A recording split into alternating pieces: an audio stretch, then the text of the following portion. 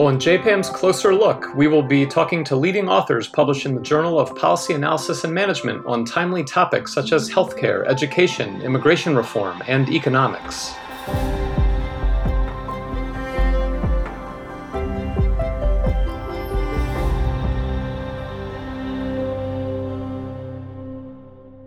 Hi, I'm very excited to talk to today's guest, Dr. Robin Cox, who's an assistant professor at the USC Suzanne Dvorak Peck School of Social Work. She is a PhD economist, having earned her doctorate from Georgia State University.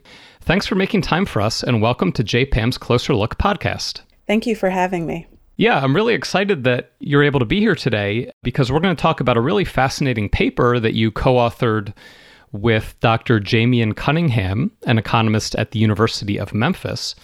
And the title of the paper we're talking about is Financing the War on Drugs, the Impact of Law Enforcement Grants on Racial Disparities in Drug Arrests. This article is forthcoming in JPAM, the Journal of Policy Analysis and Management. And in this paper, you study the impact of increases in federal funding to local police on a variety of outcomes, including drug arrests, crime, as well as the number of police officers on the streets, and how those impacts vary by race. So can you give us a quick summary or overview of what you're studying here and what the takeaway results are? Right. So the basic premise of the study is to understand how federal intervention and local law enforcement through federal funding to police departments impacts the amount of police that are hired, arrest, and crime. The novelty of this paper, as you mentioned, is that we also investigate the impact of this program on racial disparities in arrest, with the focus on drug arrests because the federal grant program under question, the Edward Byrne Memorial State and Local Law Enforcement Assistance Program, was described as the major funder of the war on drugs. Okay, yeah, and we'll talk about that specific policy that increased funding and did some other things besides increasing funding as we really dig in here. But one of the things I want to start with is that in the introduction to your paper where you motivate the study, you note that almost 1/3 of 23-year-olds have been arrested in the United States. And this struck me as high, and it seems like the U.S. is an outlier here. Is that right? Yeah, this number shocks many people. We also within the paper compare it to the figure in 1965, which was closer to about 1/5. Okay. And then when you look and disaggregate by race, it's been estimated that up to 49% of Black males have been arrested by age 23. So, in this country, we've truly expanded the scope of our criminal justice system. Mm-hmm. More people are being arrested than previously. And our study tries to understand what role federal interventions play in this piece of the puzzle, especially since we know crime had been declining over this period. Right. And that question of crime declining highlights something I want to try to talk about, especially for our listeners who are not experts in criminology or criminal justice. So when we say that the U.S. has more arrests than other countries, and also, as you mentioned, the arrest rate has been increasing over time, why is that happening? Like, one way to think about it is, well, there's more policing making more arrests, but the other way is that there's more crimes occurring that result in arrests. And it sounds like you think it might be the former. Is that right? Well, yeah, so that's part of the motivation for this paper. If we look over time, again, we've seen, crime has actually been falling over the period that we're investigating. And there's been a lot of discussion about what has expanded the net of the criminal justice system. If we think about, for example, just as an example, incarceration, the research points to the increases in incarceration, especially at the state level, to changes in public policy. So that means we have become more punitive as a nation, and we've approached crime more punitively. So we've expanded the scope through which individuals are incarcerated, and then we've also, for those crimes where individuals were incarcerated previously, they're serving much longer prison sentences. Now, over this period as well, since about the 1970s, the racial disparities in incarceration rates have really significantly increased as well. Now, historically, we have seen racial disparities in incarceration, but the rates have also increased over this time. And there's been some findings that have attributed this to increases to historical differences in arrest rates. And so again, that's part of why we want to look at federal programs in this particular paper, because we think that this is something that hasn't necessarily been looked at in detail when thinking about criminal justice reform and how do we get at the root causes to this issue. Right. And one of the underlying factors here is that policing is expensive, and the federal policy that you're studying, among other things, provided grant money to local police agencies. The policy is called the Edward Byrne Memorial State and Local Law Enforcement Assistance Program. And we said this is giving money via grants to local police agencies. Who was Edward Byrne, and what was the policy's main goal, main objective? Right. So Edward Byrne was a police officer that was slain while watching a witness on a drug case. And so the 1988 amendment to the Anti-Drug Abuse Act of 1988 actually renamed the grant program after Edward Byrne in honor of the fact that he was killed while watching a witness in a drug case. Okay. So the policy, we know, gave grants to local police agencies. What was the main motivation for this federal intervention? And what else did the policy seek to do, perhaps over and above giving out money? Right. So the mission was to improve the apprehension, prosecution, adjudication, detention, rehabilitation of drug offenders. Okay. The grants of the program were distributed in two parts.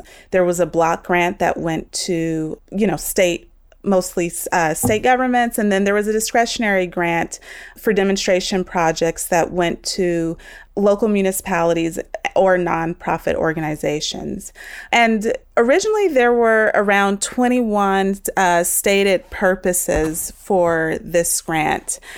But one of the major innovations that came out of this grant were multi-jurisdictional drug task force. By 1991, 904 multi-jurisdictional drug task force were established, and they accounted for over 250,000 arrests.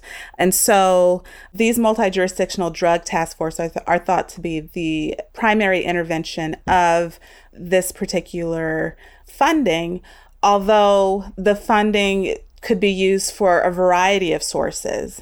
And that funding was in the hundreds of millions of dollars, correct? Yes, it was. Is that a lot? It sounds like a lot. 100 million sounds like a big number, but is that a lot relative to existing state and local police budgets? Yeah, so roughly 180 million of the program was roughly 180 million was initially what was funded through the program, and by 1995 it did reach 500 million. Okay. And so we investigated the discretionary portion of this grant, which is even smaller as most funding went to the block grant. Over time, spending on police as a share of state and local direct expenditures has hovered close to about 4%. So this program, especially the discretionary portion, isn't actually necessarily a small share of the police spending. Police receive other federal aid from other programs, as well as funding from state and local governments. In our sample, the average funding size was approximately $500,000, and roughly 40% were treated in any given year. However, we do know from prior studies that police are responsive to the incentives of these programs. And so I think that's one of the key takeaways to look at is that even with a small amount of money, you can change the incentive structure for policing. Yeah. And so speaking of that incentive structure, what do we know about how the money was spent, and what were the official rules for how that money could be spent? And then what do you actually see the police department spending that money on? I actually think I jumped ahead a little bit on the other question, but, again, there were 21 stated purposes that law enforcement could use this funding for. And the task forces were a big one. the task forces, the multi-jurisdictional drug task forces were a big one. Right. By 1991, they had 904 of these task forces were established. And that involved hiring new police officers. Right. So one of the purposes could be to hire new police officers. Another was to improve communication and relationships between various levels of law enforcement as well. And so I think that's where you see these multi-jurisdictional drug task forces coming out of that. In addition, the way some cities chose to, there was funding for prosecution, and there was also funding for other type of technological innovations, for example, in drug testing. Okay. And so the way some cities chose to use these grants was they would actually assign a prosecutor to the multi-jurisdictional drug task force, or prosecutors might have their own, sort of drug unit as well. So in the case of Hearne, Texas, the district attorney there was sort of in charge of this multi-jurisdictional drug task force. And I know we'll talk about that. That'll probably come up again a little bit later. But Hearne, Texas is an example of where we saw some very egregious behavior happening surrounding these multi-jurisdictional drug task force. And so hopefully we'll get a chance to dive into that a little bit later. Yeah, absolutely. And as we work our way towards the outcomes, one of the intermediate outcomes, you might say, is, did we see an immediate increase in the number of officers on the books? Yeah, so there seems to be, our findings suggest that there's an overall increase in police, but the increase was only significant for year 2 after the initial grant was received. Although there does seem to be an increase after the grants in the number of police. Okay. So it took a little while for it to show up, but there did seem to be an increase in the number of police. Yeah, so by year 2, we see that there was an increase about 1.3% above the baseline rate in year 2 and year 3. Okay. And we talked a little bit about the money funded this task force development. It provided some communication and testing improvements. It clearly increased the number of officers a little bit. But what about policing strategies and tactics? Can we talk a little bit more about after forming the task force, did anything change about what their objectives were or how they handled themselves in combating the drug trade?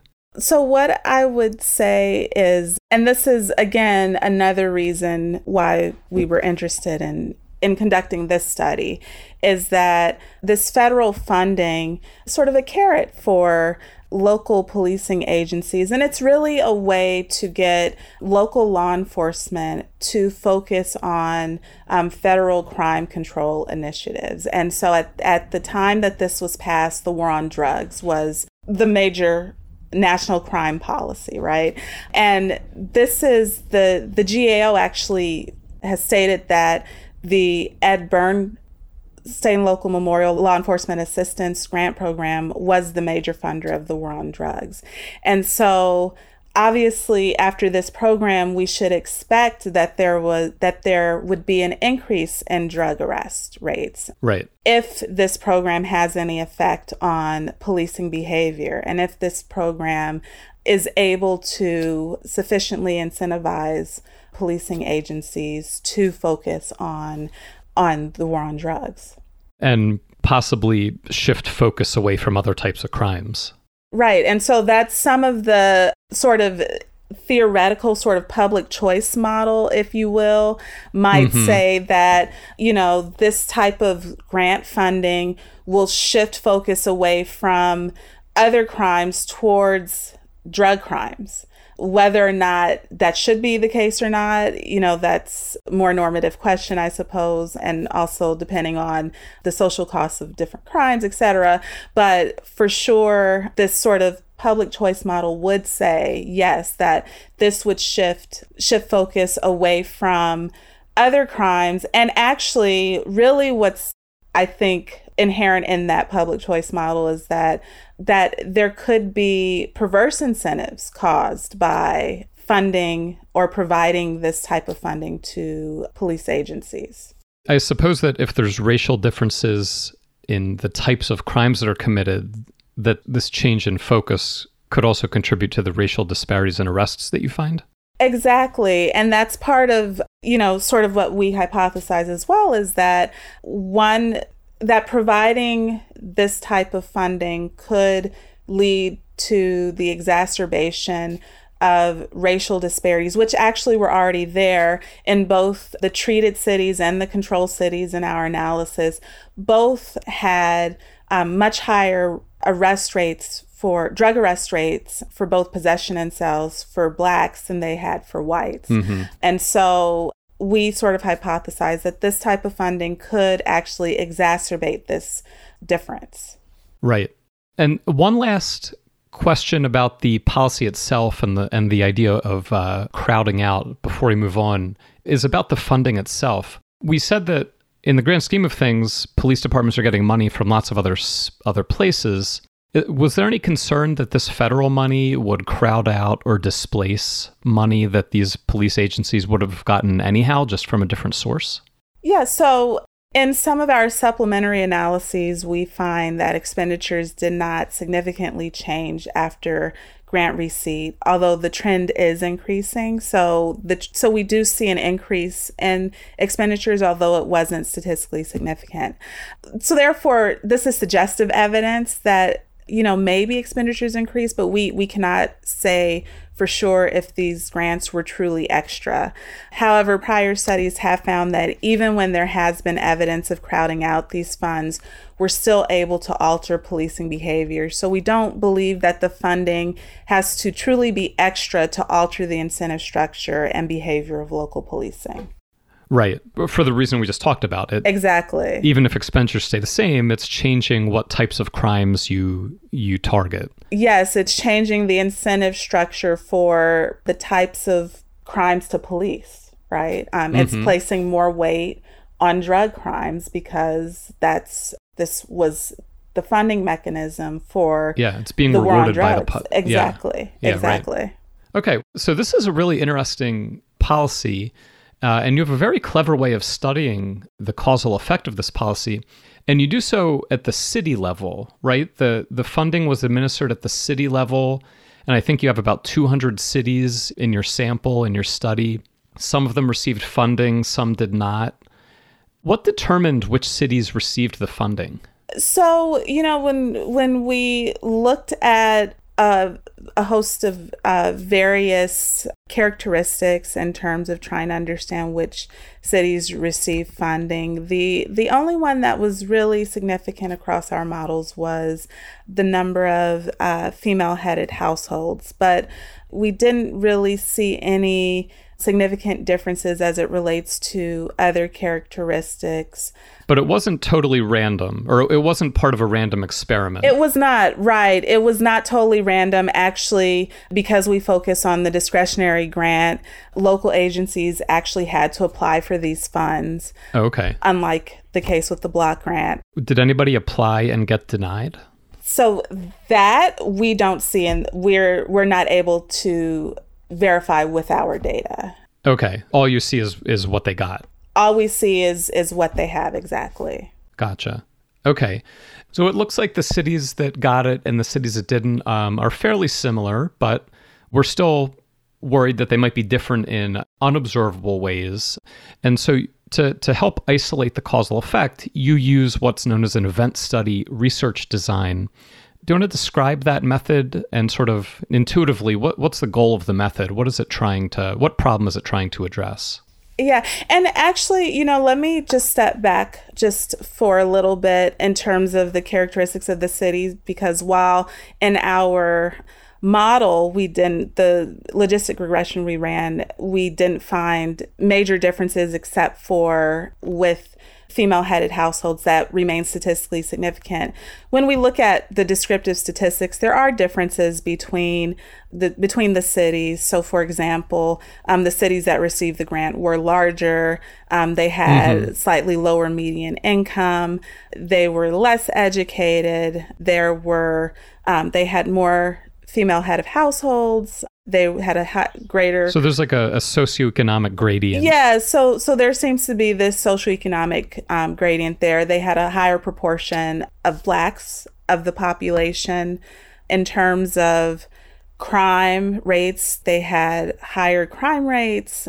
They had slightly more sworn police officers. They had more drug arrest rates, and this was true for sales and possession already. And so those differences would make us nervous about a naive comparison between the treated and control cities. Exactly. It would make us nervous, although interestingly, they had less drug arrest rates for Blacks, significantly less. Huh. Okay. Their drug sales arrest rates, when we looked at those by race, they actually had slightly more drug sales arrest rates for whites. So for drug sales.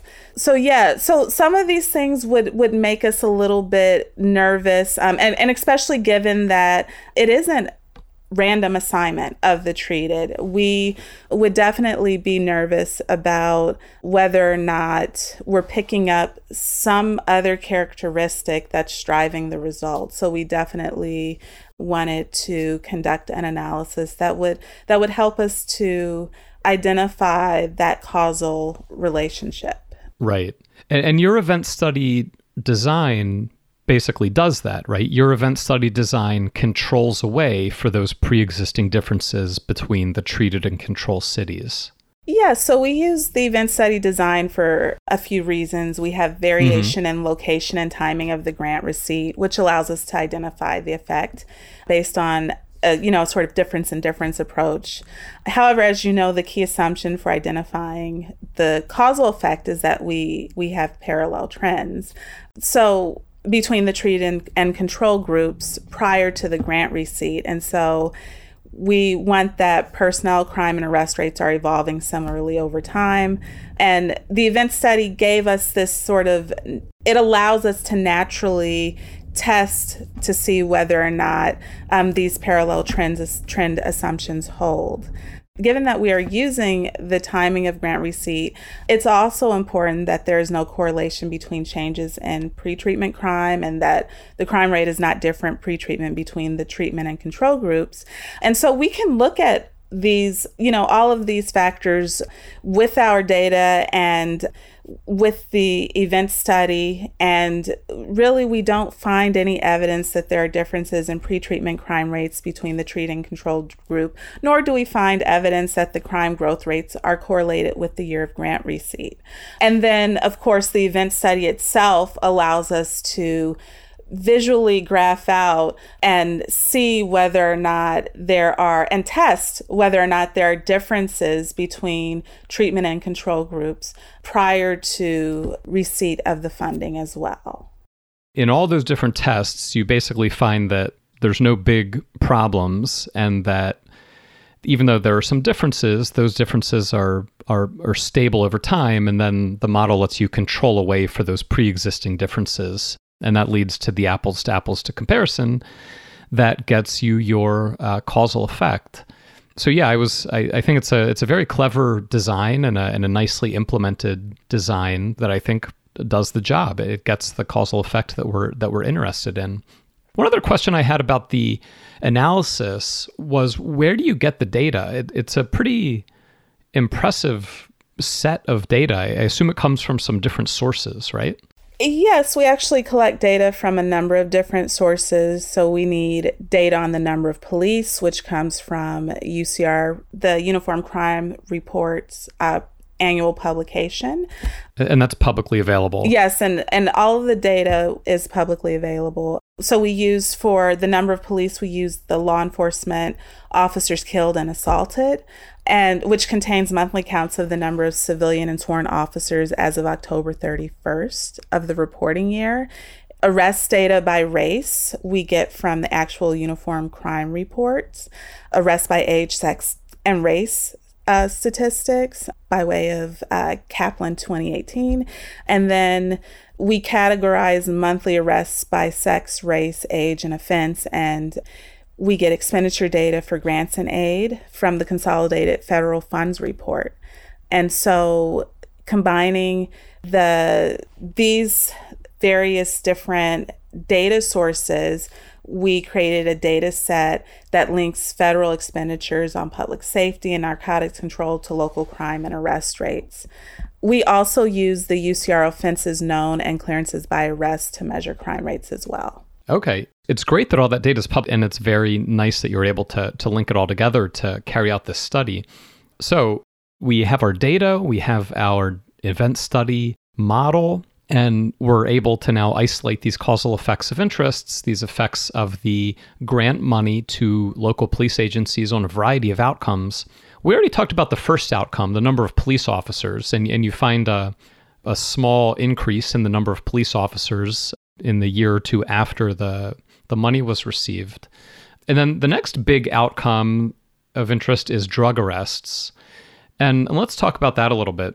You differentiate between drug sale and drug possession arrests. What do you find there, and why is that distinction between seller and possession so important?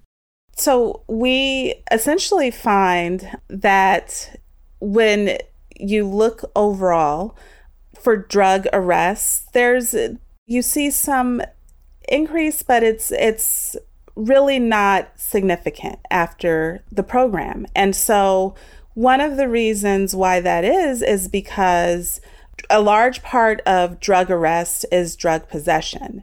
And so if we don't disaggregate between drug possession and drug sales arrest, then we might just think, okay, so there's no effect on drug arrest.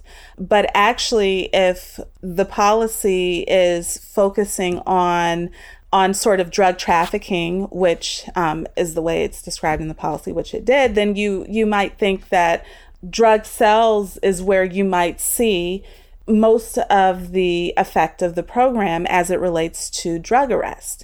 And so when we disaggregate by types of drug arrest, again, we see that there's no effect on drug possession arrest, but we do see that there is a significant increase in drug sales arrest rates. And we see that there's a significant increase in drug sales arrest rates for both Black and whites. But the effect was bigger for Black defendants? Yes, the effect, even though, as I mentioned earlier, there are large racial disparities in drug arrests for both possession and sales between Blacks and whites, the effect was much larger for drug sales arrests for Blacks. And that's going to just drive that existing racial gap even bigger. Exactly. Now, you might think that, if there was no change in drug sales arrest of Blacks, or if the change was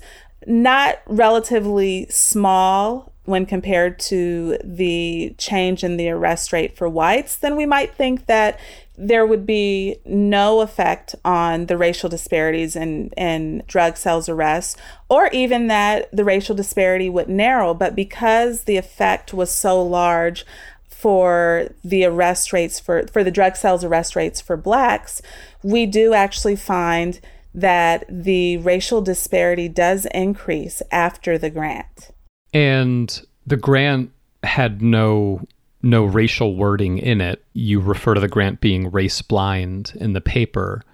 So why do we think this happened? Do we have any insights into why there was this differential effect by race? Yeah. So one of the insights that we had was, again, coming back to the case of Hearne, Texas. And the reason why this is just such an important anecdotal study, I think, to mention is because there was investigative reporting that happened in Hearne, Texas, and actually throughout Texas, based on what was going on with these multi-jurisdictional drug task force. And there are documentaries you could watch about the drug raid that had happened in Texas that sort of led to the ACLU legal complaint against the district attorney there and others who were in the multi-jurisdictional drug task force due to a sweeping arrest of Black individuals in a public housing complex in, I believe the year was 1999. And, there's also a movie, American Violet, that you can also watch that talks about this. We'll try to put links to those documentaries and movies up on the podcast website. Yes, and essentially what, interviews with the locals in Hearne, Texas, and the evidence from the legal complaint suggests is that since the Byrne Grant was established, there were these drug raids specifically towards the Black community in Hearne, Texas. And they targeted the Black community. And by 1999, they were just using a very unreliable informant who eventually was lying on the individuals who were being arrested in order to make drug cases. Unfortunately, some people did actually plead because they were keeping them incarcerated, and they were, obviously threatening them with longer prison time and sentences. And actually, some people who weren't involved were sentenced to prison because of the sentences that they were faced with, even though they didn't commit the crime, according to their relatives by interviews, etc. And then according to the discovery evidence as well. And so there seems to be that at some point, that this program did lead to specific targeting within minority communities, and in particular Black communities. And that's just the bias? Is that just bias on the part of the police department? Yeah, so some research that has been done, for example, in Seattle on this issue has sort of, there's a number of explanations that some provide for why you might see racial disparities during that time and drug arrest rates, right? One could be that the structure of the drug market is different between Blacks and whites. Blacks might sell drugs out in the open, and so they're an easier target. That's one argument. Another argument is that crime rates are just different. And so this is just statistical discrimination, and that more Blacks sell drugs than whites. And so therefore the numbers are just different. And then you have sort of the third argument about, this targeted policing that might be due to either explicit. In the case of Hearne, Texas, it looks like it was very explicit racial animus. But in other places, I think it operates probably in a more implicit manner, where even within the organizational structure of policing agencies, they could be operating on what they believe to be are sort of the biases as it relates to crime that isn't necessarily playing out, in what's actually happening within their particular jurisdiction. So I mentioned earlier the study in Seattle, where they did find that these organizational biases, implicit biases at the organizational level, and deciding who to target for these drugs and where to target was actually more the issue than sort of the setup of the drug market and, differences in the selling of drugs between Black or minority areas and then the more white areas. That it's really police were choosing to focus in on the Black areas. Yeah. And so I think that's a really important point that the paper makes, which you articulated just now very clearly, is that, again, the federal policy was race neutral, but the result was that police departments had agency over what to do with those increased resources, and they acted in a racially biased way. And it sounds like maybe this happened for different reasons in different places, but the end result is this increasing of the racial arrest rate gap. So we talked about arrests and drug arrests or drug selling versus drug possession arrests. The other outcome you look at in the paper is crime. And once again, you distinguish between types of crime. You look at property crime and violent crime. And what do you find there? And again, why is it important to separate out different types of crime? Yeah, so we find evidence of a decrease in overall property crime with no changes in total violent crime. However, we do see that robbery, which is a violent crime, sort of an economic nature, does significantly decrease after implementation of the program or after receipt of grant funding. Moreover, among the property crimes, we only find a decrease in burglary and larceny. The program at one point had a focus on auto theft, but we found no impact on auto thefts of the program. Eventually, property crime did become one of the program purposes for the BURN program, which may be why there is a lag in the significant decrease in property crime rates after receipt of the initial grant, because it didn't become part of the stated purposes until later. However, I do want to sort of caution our results that just because the causal evidence isn't quite as strong in this case, because we do have a few differences in these property crime rates prior to grant receipt. So we just want to caution our results there a little bit when interpreting these results, given the presence of the significant pre-trends for some years for motor vehicle theft in particular and burglary.